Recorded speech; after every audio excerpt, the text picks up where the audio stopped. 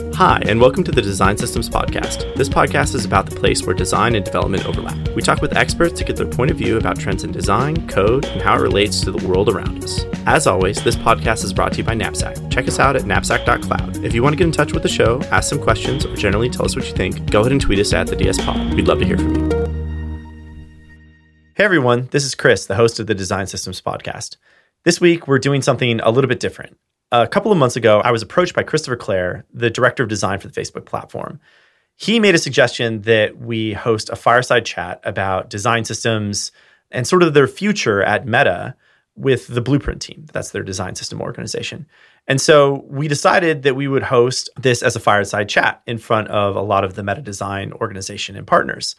And we developed a panel for it. So we have a few folks from Meta and another Knapsacker, Andrew Roman, that were invited to participate in the conversation and have a great chat about design systems, their role at Meta, and more broadly, the future of where this is all headed.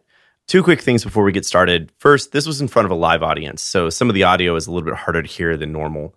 Secondly, this is long, and so we decided to split this episode up into two parts, so be sure you stay tuned for part 2 next week. I hope you enjoy listening. Thanks. I want to welcome Chris Stroll, who's the CEO of Knapsack and the host of the Design Systems Podcast. It's one of my favorite podcasts. It's actually been incredibly helpful for me personally over the last couple of years as I've been negotiating a lot of conversations within the company. It's been such an amazing resource for me. So thank you, Chris, for joining and super excited for you to be here. Likewise, thanks for having us. Yeah, so we're excited to hear your thoughts, Chris. So with Chris is Andrew, who manages the customer success at Knapsack. And Andrew brings this really interesting perspective because he's been working a lot with a lot of big companies who have been implementing and sort of making this shift towards a more system design approach and like helping with that implementation. So really excited, Andrew, to have you here and to share some kind of thoughts about how people are really thinking about this outside of the walls of Meta. So welcome, Andrew. Thanks. Yeah, we're excited about this. Awesome. And then finally, we have some familiar faces from the Facebook design side. First, Mitch, who's our head of Blueprint. Dan, who's our design director and design system architect, and someone who's been really deeply driving this over the years for Meta, including building our Comet website, which was very systematically thought through. We have Adele, who leads our design tools, AX, and usability work. And again, been one of the sort of the leaders here, really helping drive that kind of shift towards system thinking. And then finally, Elizabeth from the content design team, who's the content design architect, who again is like just been showing, I think, about just how important content plays in this role of unification and design system thinking. I actually think this is one of our biggest levers.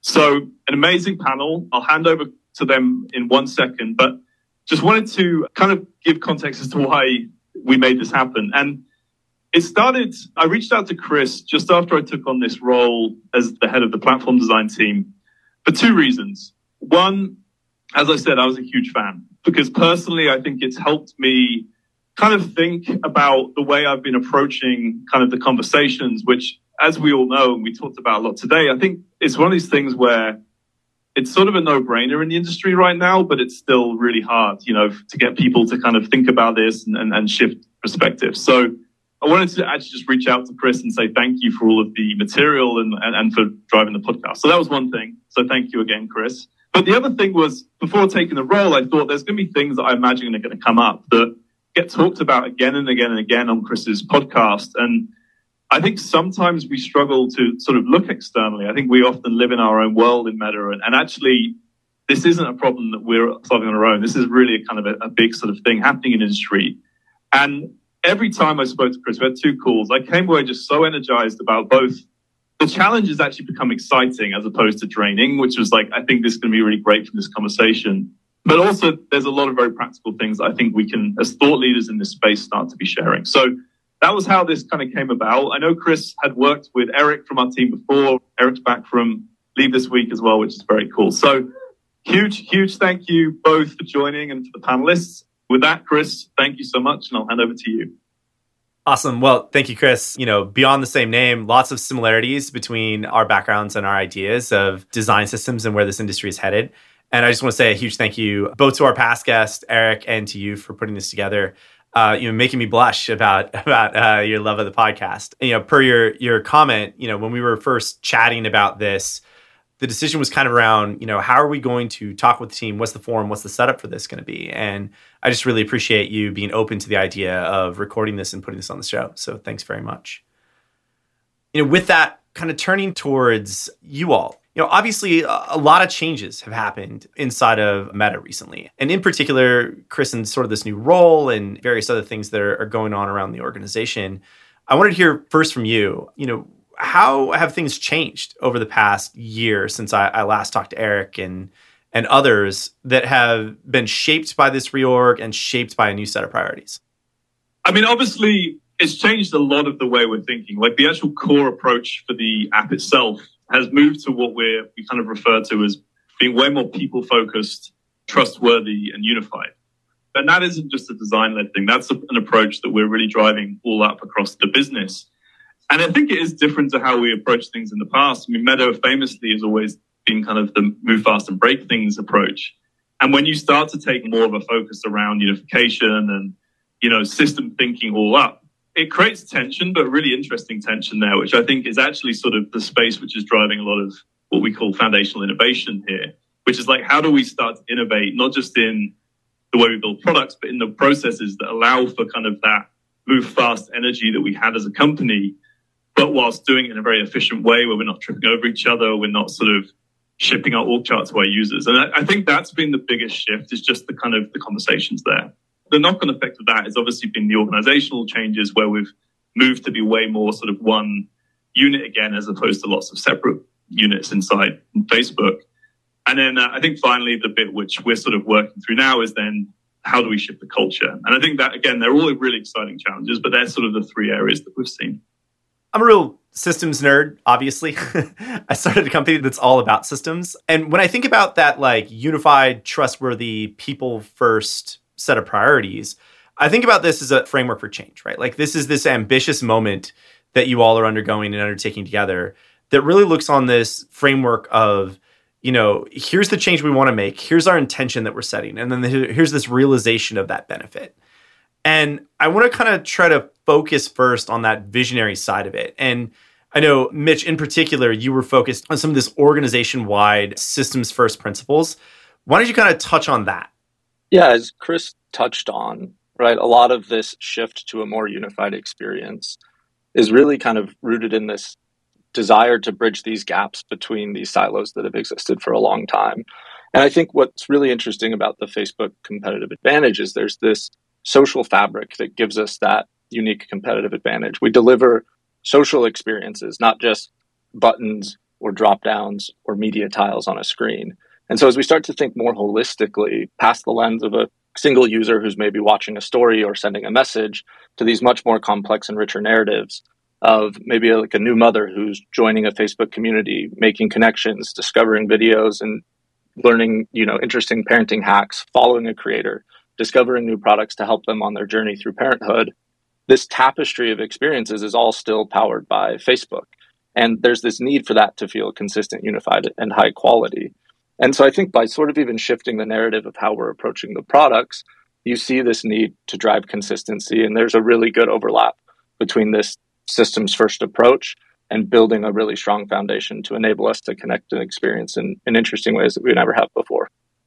Gotcha. And so that's really using that intention of unification to have this realization for benefit for users. And I love that you really rooted that in user effectiveness. So like, what does an effective product look like? What does that experience look like?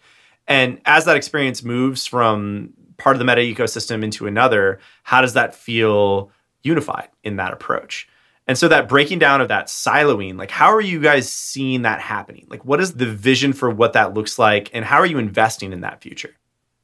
Yeah, I think a really big kind of core investment is in the design system itself and then supporting that with a lot of great technical innovation. And I think, Dan, if you want to touch on some of the really interesting key investments there, we can kind of start to unpack that.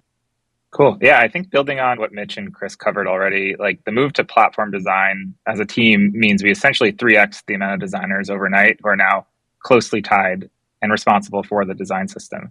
With this new team came an opportunity to rethink how we design our system in a more unified way, first by significantly expanding our component library.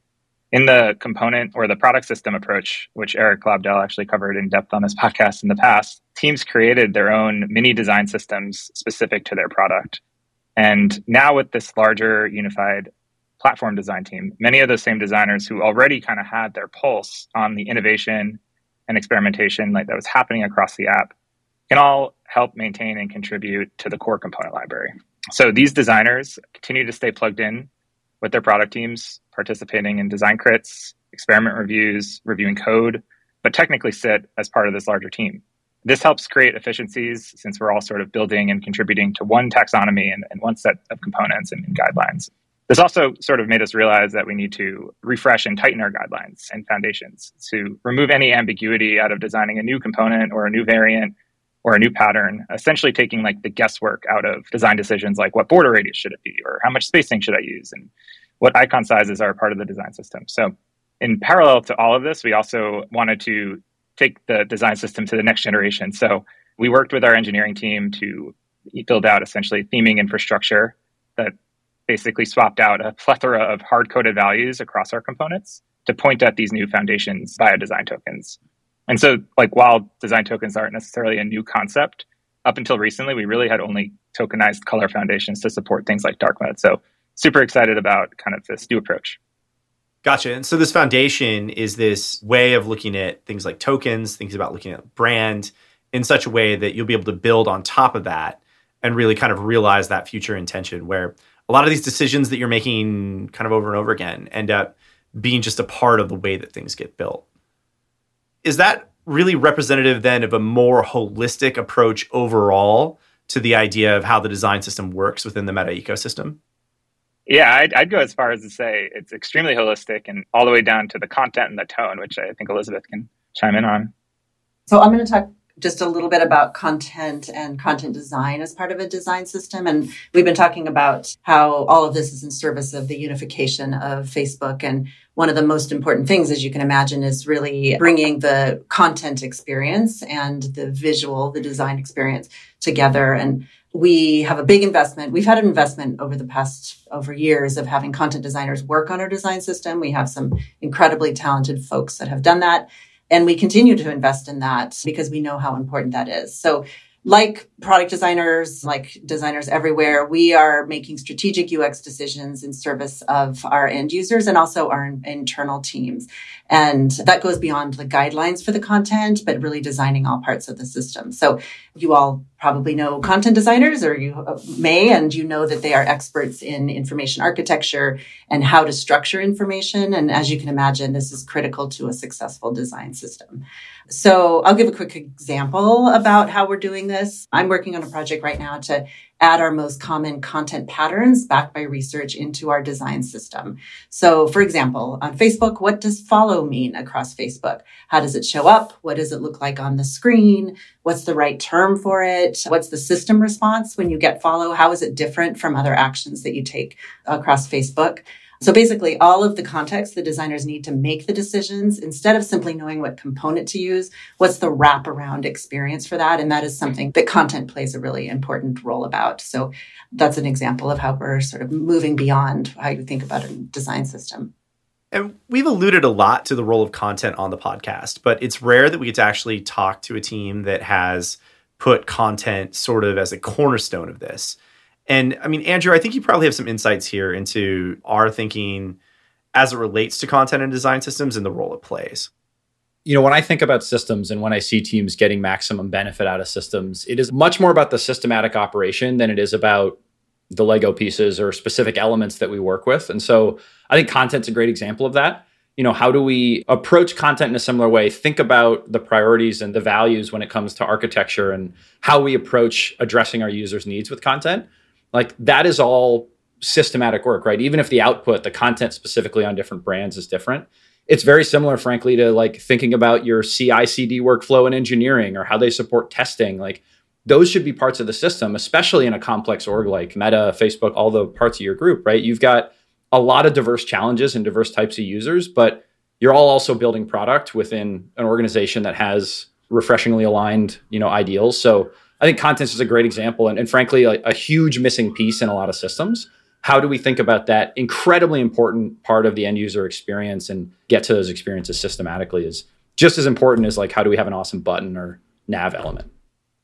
So you brought up something in that, Andrew, that I think was really good, is the idea of, it's great to have these intentions. It's great to understand the benefits of them. But one of the things that's really hard about doing this is when you think about the scale of Facebook or the scale of Meta, it really is kind of the elephant in the room. There's a huge amount of scale that has to be thought of as a part of this process and the use of this system. And, with that comes some acknowledgement of that complexity.